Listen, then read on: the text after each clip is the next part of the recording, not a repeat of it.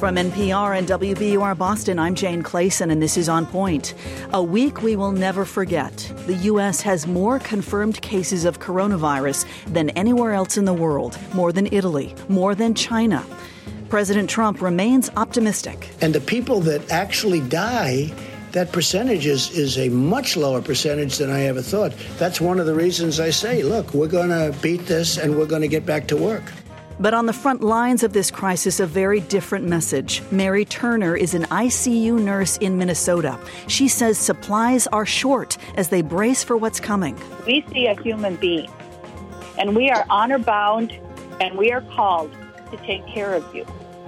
And all we're asking is that we can be safe doing what we are called to do, and that's to take care of the people.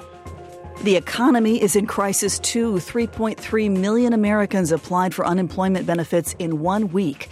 Shalacy Hall lost her job as a waitress in New Orleans. I worked all these years and I worked so hard to get to where I'm at. So now I have to drop back down to unemployment. And I'm looking at the unemployment benefits and I'm looking at my overhead and looking at the unemployment benefits. It actually was to the point where I really wanted to cry about it. Joining me today from Washington, Paula Reid, White House correspondent for CBS News. Paula, how nice to have you. Thank you for taking the time.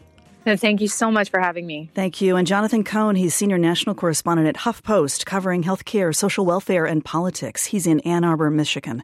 Jonna, it's nice to have you. Thank you. Thank you for having me on the show. Well, now we have more confirmed cases of coronavirus in the United States than any other country in the world, surpassing Italy and China, where this pandemic began. Paula Reid, I'll start with you. The data seems to indicate that this crisis is ramping up exponentially. What's the latest on your mind today? Absolutely. Well, on my mind is the fact that this is absolutely the worst week of the Trump administration so far. You see 3.3 million Americans filing for unemployment. That is a historic record. At the same time, the U.S. is now number one in the world, surpassing Italy and China for the highest number of confirmed coronavirus cases. And at the same time, you have the president still signaling that he may want to open some parts of the country or encourage local leaders to open some parts of this country in as soon as 2 weeks. So, Jonathan, the World Health Organization says the U.S. is emerging as the epicenter now of this global pandemic. Just a week ago, there were 8,000 confirmed cases in the U.S. Now there are more than 80,000. More than 1,100 people have died. That number is on the rise. I mean, the headlines are everywhere. Atlanta is now issuing a stay-at-home order. Cities everywhere are trying to deal with this. The goal has been to flatten the curve throughout this whole thing. Where are we now on that curve? Well, the curve is still going up. We are in the early stages of this. We are seeing hospitals getting inundated, and it is not, we started with Seattle and we started with New York. You mentioned I'm based in Ann Arbor. I can tell you that the hospitals in and around Detroit are just getting slammed right now. They are very worried about hitting capacity, what they do when they run out of ICU beds, what they do when there aren't enough ventilators, when there's not enough staff to take care of everybody. So we are still on the upswing. This is going to get worse. There are, tentative signs, I think hopeful signs that flattening the curve, social distancing, that by, really reducing our activity, nearly shutting the country down, it does make a difference, we think. It's early, the data, because we've only been doing this for a little while, and there's this 2-week lag because people can get the infection and show no symptoms for up to 2 weeks. So the flattening the curve, hopefully we're making progress. Mm-hmm. But, it's also we're in a situation where parts of the country are taking this very seriously and have issued these orders. The parts like the state of Florida haven't. They still haven't taken that kind of order. So, it's really hard to say where we're going to go from here. Jonathan, you mentioned hospitals are inundated. So much talk about supplies and ventilators. The gap between the production and the delivery of supplies and the need out there on the front lines is on the minds of many, many people. Here's New York Governor Andrew Cuomo. He had a scathing assessment of the situation this week. Here he is during a briefing on Tuesday where he said the federal government needs to step in more. Here he is. FEMA is sending us 400 ventilators. These are on the news this morning. We are sending 400 ventilators to New York. 400 ventilators? I need 30,000 ventilators. You want a pat on the back for sending 400 ventilators? What are we going to do with 400 ventilators when we need 30,000 ventilators? You're missing the magnitude of the problem, and the problem is defined by the magnitude. And here was President Trump last night on Fox News with Sean Hannity responding to Governor Cuomo's request for ventilators. I don't believe you need 40,000 or 30,000 ventilators. You know, you go into major hospitals sometimes, they'll have 2 ventilators, and now all of a sudden they're saying, can we order 30,000 ventilators? So, look, it's a very bad situation. We haven't seen anything like it. But the end result is we got to get back to work, and I think we can start by opening up certain parts of the country, you know. Paula Reid, we'll talk about that part of it, opening up parts of the country, but to the supply issue and the ventilators and the hospital needs, many governors have wanted the president to take charge of making sure that these medical supplies are distributed properly. Is that happening? No, it does not appear to be happening. And the administration so far has not been able to give us any specific numbers about how many ventilators are in the national stockpile, how many are being made, who is making them, and how long that will take. I specifically asked the vice president on Wednesday those exact questions. He said he did not dispute my number. There was about 16,000 ventilators in the national stockpile. That's actually based on reporting from the Center for Public Integrity. And no one can seem to answer whether that includes the 4,000 that were sent. Cohn misspoke there, 4,000 that were sent to New York City. The government really does not have a lot of answers about how they're going to meet this need. And right now, no one in the White House can tell me it's not true that people will die because there are not enough ventilators, and there does not appear to be a concrete plan to the ventilators that will be needed to keep people safe and alive. So, Jonathan Cohn, the president originally urged states to sort of fend for themselves, if you will, find what they could on the open market. And governors this week are reporting that they're not only competing against each other for supplies, they're competing against foreign countries for supplies, right? What's the messaging and what's actually happening on the ground? Yeah, I mean, it's really quite shocking. As Paula said, there's a number of questions we would want answered. If you imagine a sort of what a federal response to a crisis like this should look like, as soon as it became apparent that we might run out of ventilators, you would do an assessment. What is the inventory in the United States? What might the need be? What is the current capability of industry to produce more? What does then the federal government need to do to increase that production and then make sure the ventilators go to the places that need them when they need them? Because after all, the timing may be different. New York may need them this week. Chicago might need them 2 weeks from now. There is very little evidence that has been happening, partly, I think, because they were slow to react to this. And there was a message from the top that this was not that serious. It was going to be fine. It was only, about 2 weeks ago that the president declared a national emergency with the Stafford Act. Doing that kind of automatically set in motion a reaction that is starting finally, I think, to take place. And FEMA is taking charge and is finally starting to do these sorts of things. But as Paula says, they still can't give concrete answers to that. And so you have this crazy situation. Governor Pritzker in Illinois says, I'm on the phone with a ventilator manufacturer, and they're saying, well, you better order more because, you're competing against other customers abroad, maybe here in the United States. This is not how it's supposed to run. The federal government should be in charge, should be maximizing the production and saying, okay, who needs them when? Let's get them to that place now. Paula Reid, you mentioned it, and the president has said it over and over again that he wants to get Americans back to work. Got to get back to work, he says. Earlier this week, he said he wanted the United States, quote, raring to go in 2.5 weeks on Easter with, quote, packed churches all over our country.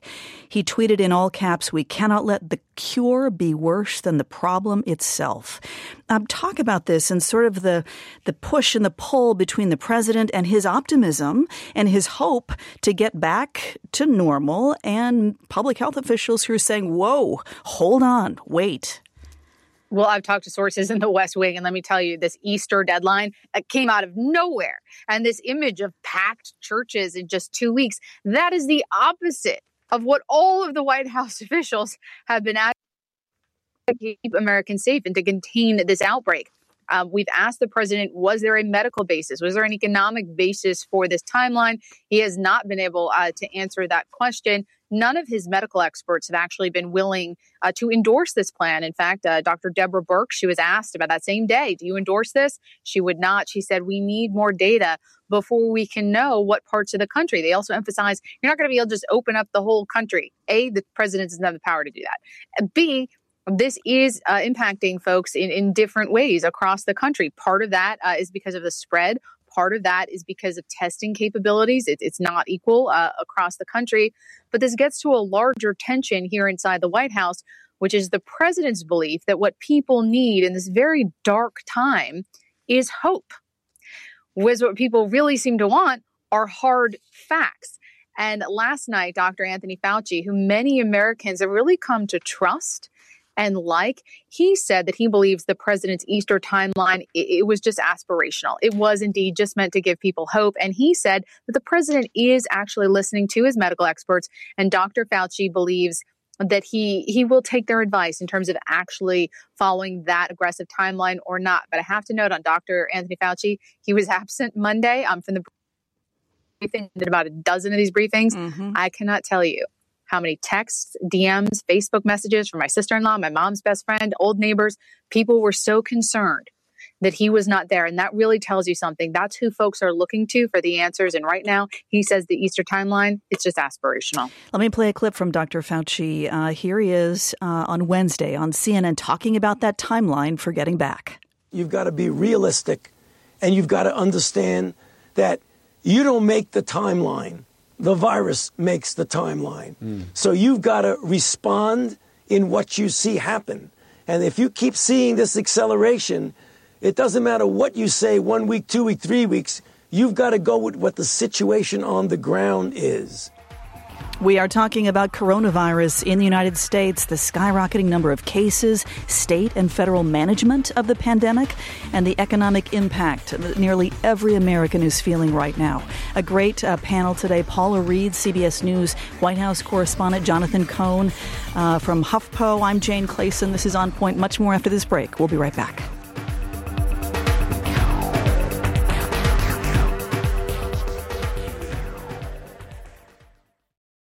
Want to add more positivity to your podcast feed?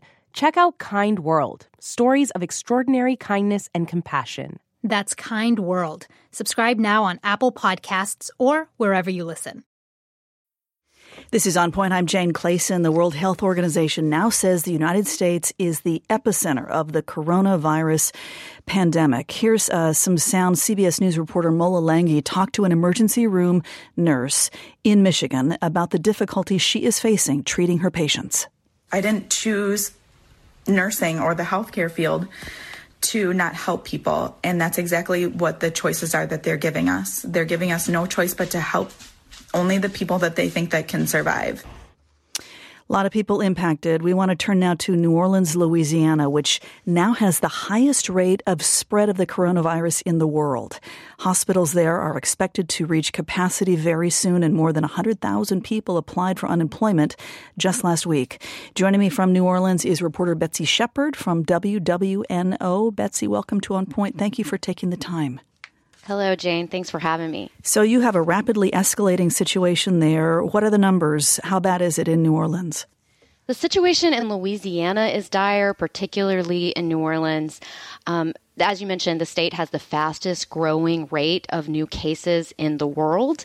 And in addition to that, Orleans Parish, which is the county in which New Orleans is located, it has the highest per capita death rate of COVID-19 in America. It's more than triple the death rate per capita in New York City.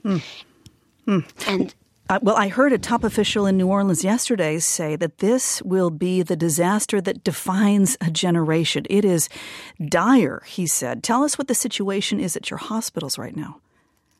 The spread of the virus is overwhelming Louisiana's hospital network. Louisiana was slated to run out of hospital beds by the end of March, first week of April. And now we're taking extreme measures to increase our medical capacity. Earlier this week, Louisiana was declared a major disaster area and is finally getting some federal assistance in order to help with that surge effort. Before this, the state started housing COVID-19 patients in trailers and cabins in state parks and bayous. So we have about 300 patients in nature reserves. Right now, we are setting up 1,100 hospital beds in New Orleans' main convention center. We're also turning unoccupied hotels into makeshift hospitals.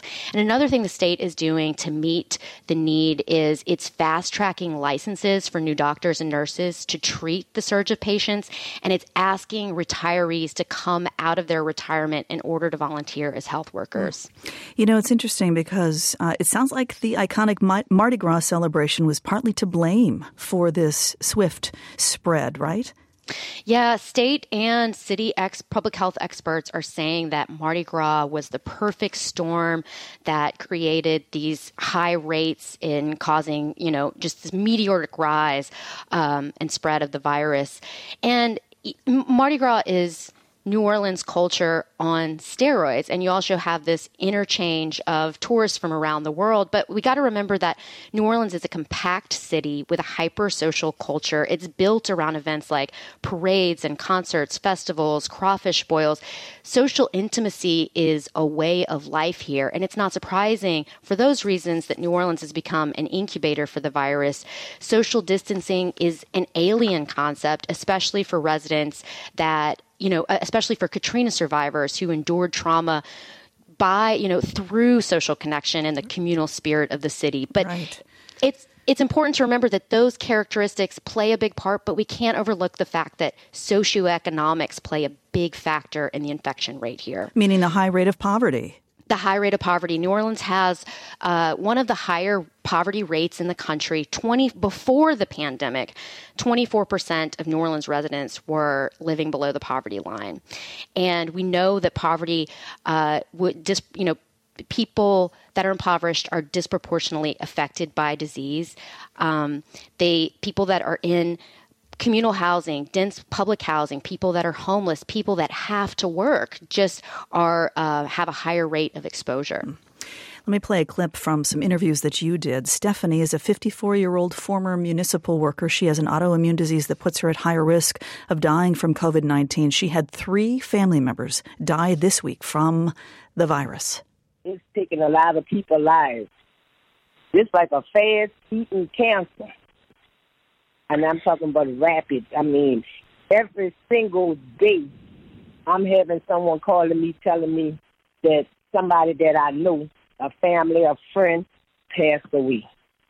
And you're just going to have to remember them the way they were when they was living, because you won't be able to get a chance to see them at a funeral.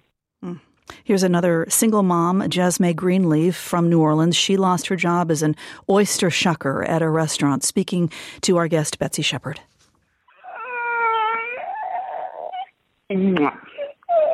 Hello, you're okay?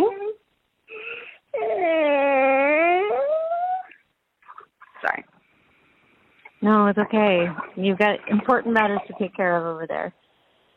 Yeah. I mean, I guess having my son, I feel like I kind of quarantine myself a little more than most people, probably because I'm like his sole provider. So if anything happens to me, then like it's done, you know, like, I don't know. That's slightly terrifying to me. Like, that whole thing has changed my world. Some real heartfelt suffering going on there, Betsy. I know unemployment claims are up. You've been talking to people to get a sense of how they're coping. What are they telling you in New Orleans? Yeah, I mean, in addition to this public health crisis, we're getting a double whammy effect here because tourism is the economic engine of New Orleans. It brings in tens of billions of dollars to the city, and it's one of the main sources of revenue for city government. It employs more than a quarter of the workforce here, and those local businesses have shuttered overnight, leaving tens of thousands of workers without jobs. The state right now is processing about 10,000 unemployment claims. I'm sorry, they're not processing. They are receiving 10,000 unemployment claims a day. As a point of comparison, in early March, they received 1,500 unemployment claims in 1 week. So the numbers are astronomical, and when we think about the role that poverty plays in the spread of this disease, those poverty rates are going to be astronomical at the rate that the economy is shutting down here. Betsy, I know you have to run. You live in the French Quarter. Give us a sense of what it's been like there for you. Yeah, being that I live in the urban core, I think I'm getting a very dramatic picture of this economic shutdown. In the French Quarter, it's mostly restaurants, bars that have all been shuttered, and they're covered in plywood. It looks like a total ghost town. We're used to seeing that image during natural disasters, but they're all boarded up to prevent looting. And the city has been overtaken by rats. And a lot of the homeless population are the only people that are left in the quarter, because that's where they live, and that's where they're used to getting money from tourists. And so they are also a vulnerable population that are at risk. We know that at least one homeless person has tested positive, and so the city recently started taking action to put some of those homeless people in local hotels. Betsy Shepard, reporting from member station WWNO in New Orleans on this unfolding crisis there. Betsy, stay safe, and thanks for your work. Thank you so much. Go back to our panel, Paula Reid, CBS News White House correspondent, and Jonathan Cohn from HuffPost. Paula, you heard the unemployment numbers there in Louisiana. Let's broaden that out. Another grim statistic nationwide, 3.3 million Americans filed for unemployment last week. Is it possible those jobless numbers could go even higher? It is certainly possible. I mean, those numbers were expected by the White House, but it was fascinating to see the response. The president historically has been very quick to respond to those numbers because they're typically low. It's something he's very proud of. A strong economy was what he was banking on to propel him to re-election. But yesterday, we did not hear from him commenting on that historic surge in unemployment numbers until his task force briefing. He didn't mention in his opening remarks. It was about 15 minutes in when he was asked. And his first comment was about who's to blame. And he said, well, nobody's to blame, certainly not anyone in this country. That was a pretty surprising response. And earlier in the day, as Treasury Secretary Steve Mnuchin, he was asked about these numbers, and he tried to downplay them. He said that he did not believe they were truly relevant, and he tried to pivot to the large stimulus deal that he had negotiated, which expands unemployment benefits and does send checks to some people who have been impacted by this. But the White House's response has been surprising to these numbers. So the economy certainly is on the president's mind. I wanted to play this clip. Paula Reid, you asked the president if he had a political motivation for setting an Easter deadline to reopen businesses and schools. And here's the confrontation that ensued at Wednesday's briefing. Lawmakers and economists on both sides of the aisle have said that reopening the country by Easter is not a good idea. What is that plan based on? Just so you understand, are you ready? I think there are certain people that would like it not to open so quickly. I think there are certain people that would like it to do financially poorly because they think that would be very good as far as defeating me at the polls. And I don't know if that's so, but I do think it's so that there are people in your profession that would like that to happen. So it is a theme that continues to come back at these briefings, Paula Reid, the economy and re-election. Yes, and let's take the two aspects of that exchange. The substance of the question. I mean, as I said, the president was banking on a strong economy to propel him to re-election that has pretty much evaporated. And he had tweeted shortly before that briefing, suggesting that the nation being shut down could hurt his election success, and then suggested conspiracy theories that it was the media who wanted to keep the country shut down to hurt his chances. When I asked him do you see a connection here? Are you trying to reopen the country out of your political interests? Because so far, he hadn't been able to give any medical or economic justification for it. And what he did is he pivoted back to a technique that he's used throughout the Clinton email investigation, throughout Mueller, throughout impeachment, which is to attack the press. We've seen him do it with Peter Alexander of NBC. Caitlin Collins was sitting right next to me. pointed and called us fake news. But I can tell you, sometimes this works. So the president trying to deflect blame and argue that the people are being unfair or something, whatever it is the media's fault. That's not happening here.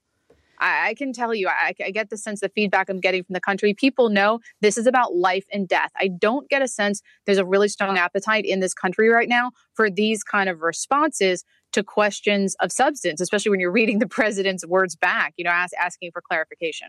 Jonathan Cohn, in a letter to the nation's governors, the president has said that he's got a plan to essentially categorize counties across this country as high or medium or low risk as a way to encourage leaders to let business owners open their doors again. Does that sound like a good idea, especially in places where the virus really has not had a significant impact? Yeah, so certainly not in the short term. Public health experts I know sort of saw that and reacted as they have to many pronouncements that the president has made about the state of the outbreak, the pandemic, where it's going, as in what is he possibly thinking. There will come a point, I think, when we will have to talk about what kind of trade-offs we want to make, how we get back to a normally functioning society. Maybe at that point, we get to a point where we treat different parts of the country in different ways. But there are so many prerequisites for that. The most important of which is we really have to have a full testing system in place so we even know where things are bad and where they aren't. We have to see how this problem is still on the upswing, and even where it's, in the places that are hard hit, we don't yet have a sense of how bad it's going to get in New York. We don't know what it's going to look like in Detroit in 2 weeks.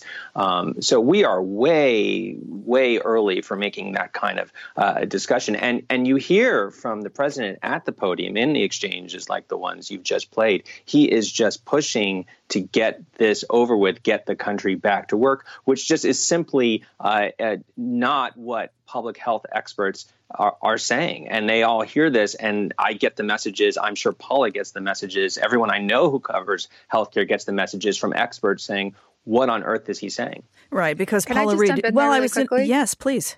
What's so interesting is the president keeps saying, I want to get the economy. He can't do that unilaterally.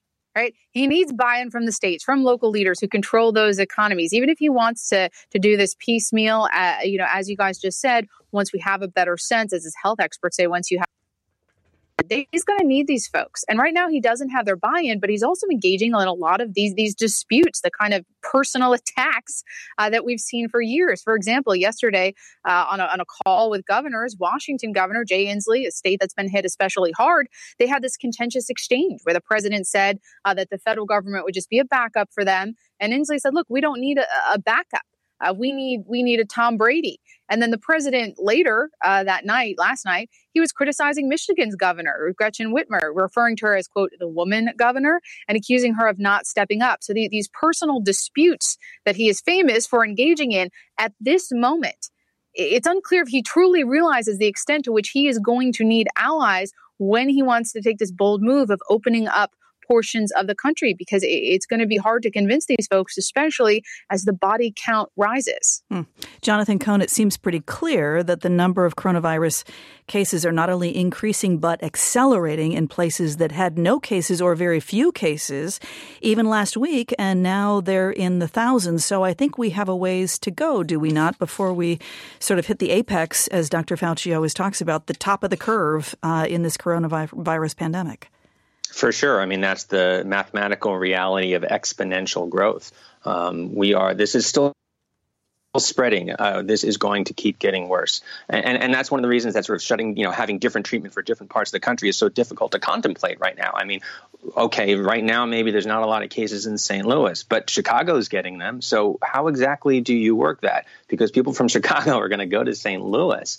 It is not a very practical strategy. And again, given the 14-day delay sometimes from when people come into contact to developing symptoms, we don't really know where the epidemic is yet, right? I mean, there are cities that are like, well, we don't have a lot of cases yet. I promise you, in most of them, there's probably community spread there already, and it's just a ticking time bomb. before you start to see the cases explode. And their hospitals are in the same situation as the hospitals in Detroit and New Orleans and New York and Seattle. Right. And Paula Reid, under the president's plan to sort of categorize these counties, high, medium, low risk, what's to stop someone in a high risk area from traveling to a low risk area? I mean, would that create a sort of patchwork system that allows more cases to slip through the cracks and spread even further?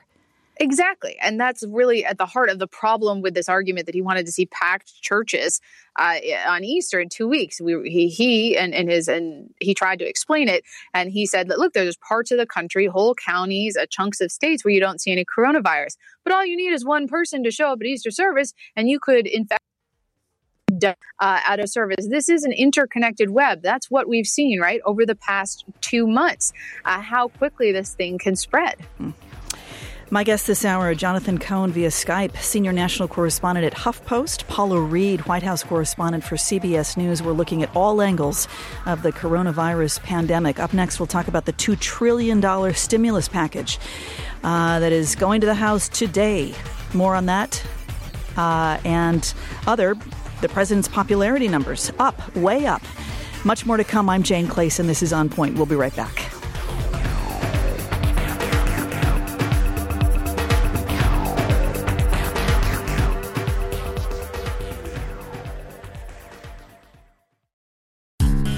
Only a Game is a sports show that tells stories about real people, everyday athletes, lifelong fans, and even... I'm Kareem Abdul-Jabbar, and you can call me Kareem, please. Find us on the NPR One app or wherever you get your podcasts.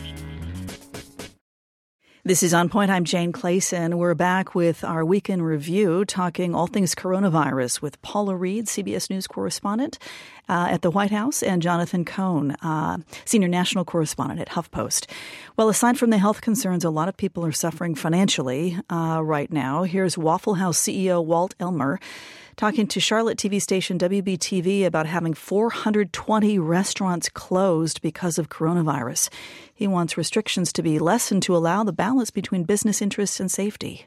And even though a lot of people think that, we'll just turn the switch back on 30 days from now, a lot of companies won't come back. A lot of restaurants won't come back. Hotels won't come back. Jobs won't come back. And when the jobs don't come back, then there's another public health crisis. And here's Edward from Lenox, Massachusetts. He's a wedding photographer. He's worried about what might happen if his clients cancel. I still have all my weddings on the book. A couple people have changed their dates. I am anticipating some cancellations.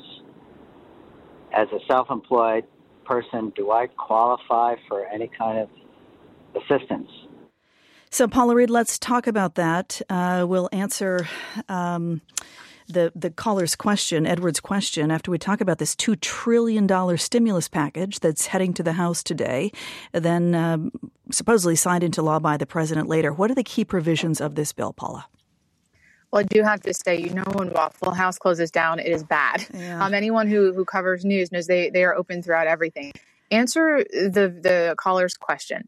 It does appear that there's a broad array of relief in this stimulus bill. I think you'd need to know more about how much money he makes. Most folks can get a check for about $1,200. If you make, I believe it's under about $9, you have to check the final number. Basically, if you make under $100,000, you may be eligible for that $1,200 check. But that's a one-time payment. I would imagine that he makes more than that in a single job.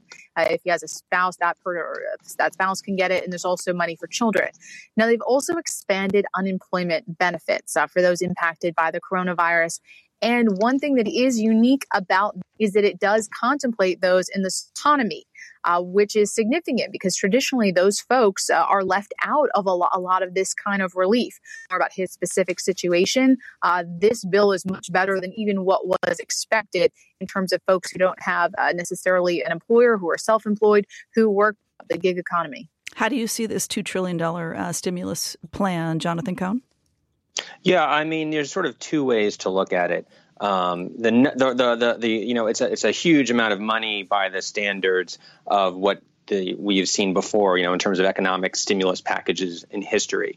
But that's because this is a truly unprecedented crisis. I mean, the entire United States economy has basically ground to a halt.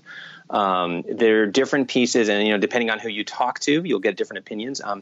Progressives certainly were not happy to see a very large, multi-$100 billion loan package of loans and some grants to large corporations without a lot of oversight on it. On the other hand, the unemployment portions that Paul was just talking about are really pretty remarkable. It's not just that they've extended them to gig workers. They've also added an extra $600 check to everyone. In addition, the loans to small business that are designed to go out very quickly and basically to every small business in America and say, look, if you keep your employees on, basically, the government is going to give you a loan to cover rent, overhead, salaries, and if at the end of this, emergency period, you've kept those people on the payroll, the government will just forgive that part of the loan. So really, the federal government's almost and indirectly assuming the wages of a large number of the American workforce because someone has to do it. Now, there's details to work out. We'll see if there's enough money in this package to provide what they're promising. They're going to have to almost certainly come back and do another package very soon. But there's a lot in here. And as Paula said, depending on income, about $1,200 per American. Is that right? With children under 16 qualifying for an additional $500. That sounds right, and it does phase out at a sort of income, I think, of $100,000 per filing. I don't remember if that's per filing family or per individual. I'll have to look it up. Oh. But yes, there are these $1,200 checks, and again, I think this is something we could see in the next package coming back, depending, if the economy looks as bad as we think it's going to look, you could see another one. Here is Senate Majority Leader Mitch McConnell on Thursday talking about the unity it took to pass this $2 trillion relief package this week. From arguably the most partisan, divisive thing you could possibly do to coming together entirely, 100 of us, to meet this challenge, I think says a lot about the United States Senate as an institution, our willingness to put aside our differences to do something really significant for the country. And here is House Speaker Nancy Pelosi. This was on her 80th birthday, we should say. She says she was happy with the final product and said the White House would pass it. The House would pass it today, and then it goes on, of course, to President Trump and the White House. She also addressed the question of choosing the economy here over saving lives. Markets are not going to succeed unless we take care of people and we restore their health, whether there's a cure or whether there's a behavior that reduces this tragedy in our country. But let us work together in the most bipartisan way possible to get the job done as soon as possible. It won't happen unless we respect science, science, science. And for those who say we choose prayer over science, I say science is an answer to our prayers. Paula Reid, talk about the process of passing this $2 trillion relief package. It's been interesting because it's really been Steve Mnuchin, the Treasury Secretary, negotiating with Democrats and Republicans. So the president has not been as actively involved when he's been pressed on the details of this. He hasn't always seemed to be particularly read in at a high level. He wanted it passed. But Steve Mnuchin has been the one who's been running around trying to make this happen. Though there are some concerns. Well, we just talked about some of the positive parts. There are some big questions from folks on both sides of the aisle, wondering if we really have learned our lessons, specifically from what was passed in 2008, the economic relief there. On the one side, there's a lot of questions about bailing out corporations, specifically the airlines. They're not particularly responsible with their finances. They don't have a sufficient rainy day fund. And there were questions raised about why they had to be bailed out and whether taxpayers would be made whole. Now, this bill does try to lay out provisions to limit stock buybacks, executive compensation. But the last version I saw also allows for exemptions to that. At one point, there was a $500 billion pool of money corporations could request from, and there was no oversight. Steve Mnuchin was the oversight. We asked the president if he thought that was acceptable, and he volunteered to be the oversight. Now that has been rectified, but it's all part of this process, the give and take on the other side with unemployment. There were questions by Senator Lindsey Graham and others about whether this was too much, if they were encouraging people to remain unemployed. So a lot of questions most of which, though, we're sort of looking back at 2008, what went right, what went wrong. But at the end of the day, even the president said, look, the airlines, the unemployed folks, this was nobody's fault. This is an invisible enemy. And there was ultimately a bipartisan support for this bill. We'll see if it gets passed today in the House and if it makes its way here to the White House, where the president is expected to sign it. Jonathan Cohn, a $2 trillion relief package passed essentially in a week. There are bound to be big issues in there. What do you see? Yeah, I mean, there are tons of big issues, all the ones that Paula just mentioned. In addition, every piece of every part of the relief package is built on an existing system. And so, for example, I was mentioning around these small business loans, which are so important. They're going to go through the Small Business Association, which will then lend it out through private lenders. Well, the Small Business Association, if you talk to people, small businesses got a reputation for being slow, a lot of red tape. Can they handle this giant influx of money? Who knows? But I think the thinking was, and this goes to not just how they designed the bill, but how quickly they passed it, was this is a crisis. Every day of delay is dangerous. Every day people are losing their jobs. Every day businesses are going under. And the feeling was, get this out the door as fast as you can. It's even if you have a rickety old system, that's probably better than standing up something new. Just get that money out the door. This is an unprecedented crisis. We will come back to this later if we need to, but just do it now. Make whatever cut deals, cut whatever deals need to get it through, get the money out to the American business community, get it out to the American people before we're in an even worse economic calamity than we've seen in 100 years. We had a lot of response to this from our On Point listeners. Here are a couple of clips responding to this relief package. Here's T from Montpelier, Vermont, talking about how the Senate plan gives financial relief to millions of Americans. Yeah, I'm very disappointed in the government response, not the local government, the federal government's response to the coronavirus outbreak. I think it's been too little too late. The procedure for rolling out these checks is like glacial pace. And, I'm just reading now 3 weeks for me or people to get this put into our accounts by direct deposit. I don't understand why it's going to take that long. And I even have concern that it won't happen. And here's Amy from Santa Cruz, California, talking about the response to the pandemic from the federal government and the lessons she hopes the country will learn. I'm really proud of our county. We actually shut down a lot sooner than the rest of the country. Last I checked, we only had about 30 cases and no deaths, but it's still early days, so we're crossing our fingers. I'm also a climate activist, and a lot of us have been living with this sense of global dread for some time now, and the COVID-19 just makes everything feel so immediate, and we see how quickly we can shut things down if we need to protect human life. So a lot of us are wondering why we can't do this in a gradual, planned way, but also somewhat rapid way around climate. Paula Reid, speak to T from Montpelier, Vermont, talking about the process and the timeline for rolling out these checks. He says 3 weeks, that's not soon enough for me. I mean, it sounds pretty soon in the context of the federal government, but I agree. I mean, this relief may not be sufficient, a $1,200 check, one-time payment right now, though the White House has said there may be more. This is not enough to protect a lot of the people from the economic hardship they're about to face. Now, in terms of being frustrated with the federal response, I do have some good news that a lot of what you go through in this coronavirus outbreak is going to be dictated by your local officials. They are the ones who shut down your local economy. They're the ones who will reopen it. I know even from folks in my personal life, inner circle, folks who couldn't get through to the federal government, but they called their local representatives and were able to get their filing for unemployment.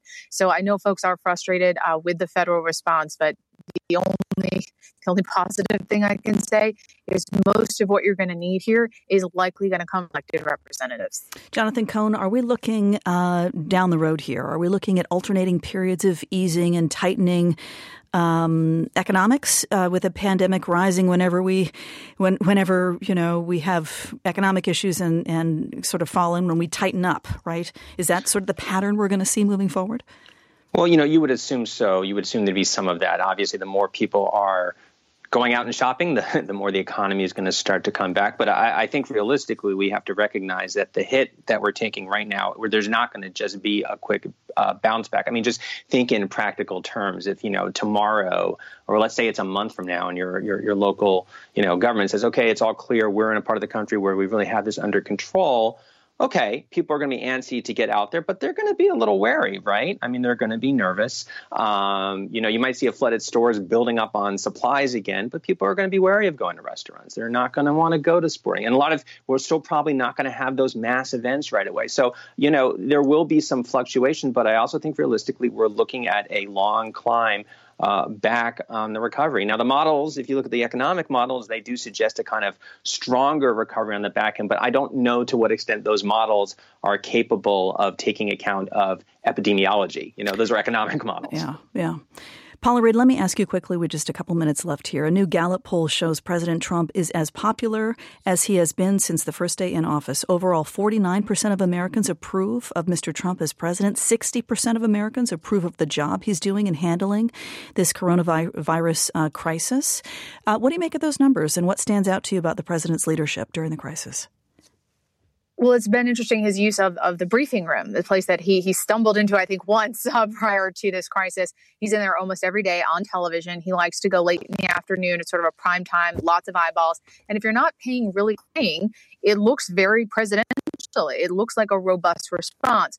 Problem is, if you turn up the volume, what you hear is some misinformation, some defensiveness, some deflecting of blame. So it'll be interesting to see how those numbers hold. But I mean, very few people have seen or heard from Joe Biden unless they're watching his digital town halls, right? Pain mode, he has been able to seize the spotlight. But one thing I just want to end on is I have to go back to exactly 2 months ago on January 22nd. I was with the president in Davos.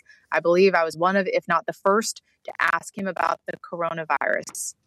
This is what he said. He said, "We think it's going to be handled very well. The CDC has been terrific. We are in good shape, and China is in good shape as well." That was exactly 2 months ago at Davos. We know now it has not been handled very well. We know the CDC. I mean, even CDC officials have admitted they were not fully prepared. We at that time were in, I guess, good shape, but China was not. So 2 months later, we know many of the things the president said were not true and left us ill-prepared to handle this. So even though he's seeing this spike now, it will be interesting to see if that holds. And what that'll take is the president being honest, showing leadership, and ultimately giving accurate information to the American people. Real quick, 15 seconds, Jonathan Cohn. I know this is hit really close to you. Your mom's in a nursing home. Your dad's a physician on the front line. How are you dealing with this personally? Like everybody else, just trying to get through it. And, I work for me is helpful because at least I feel like I can be contributing. So, just hoping for the best and trying to do the best work I can. Well, thanks to both of you for spending time with us today. Jonathan Cohn from Huffington Post and Paula Reid, CBS White House correspondent. We really appreciate both of you. Thank you. Thank you. Thanks for having us. We'll go out today with a little music from Coldplay. Frontman Chris Martin performing from his home in an Instagram Live concert. Take care, everyone. Have a good weekend. I'm Jane Clayson. This is On Point. So fly on, right through. Maybe one day I can fly with you. Fly on, right through. Maybe one day I'll fly next to you. Fly on.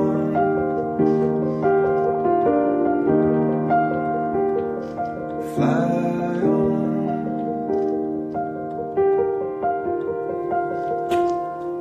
Bye.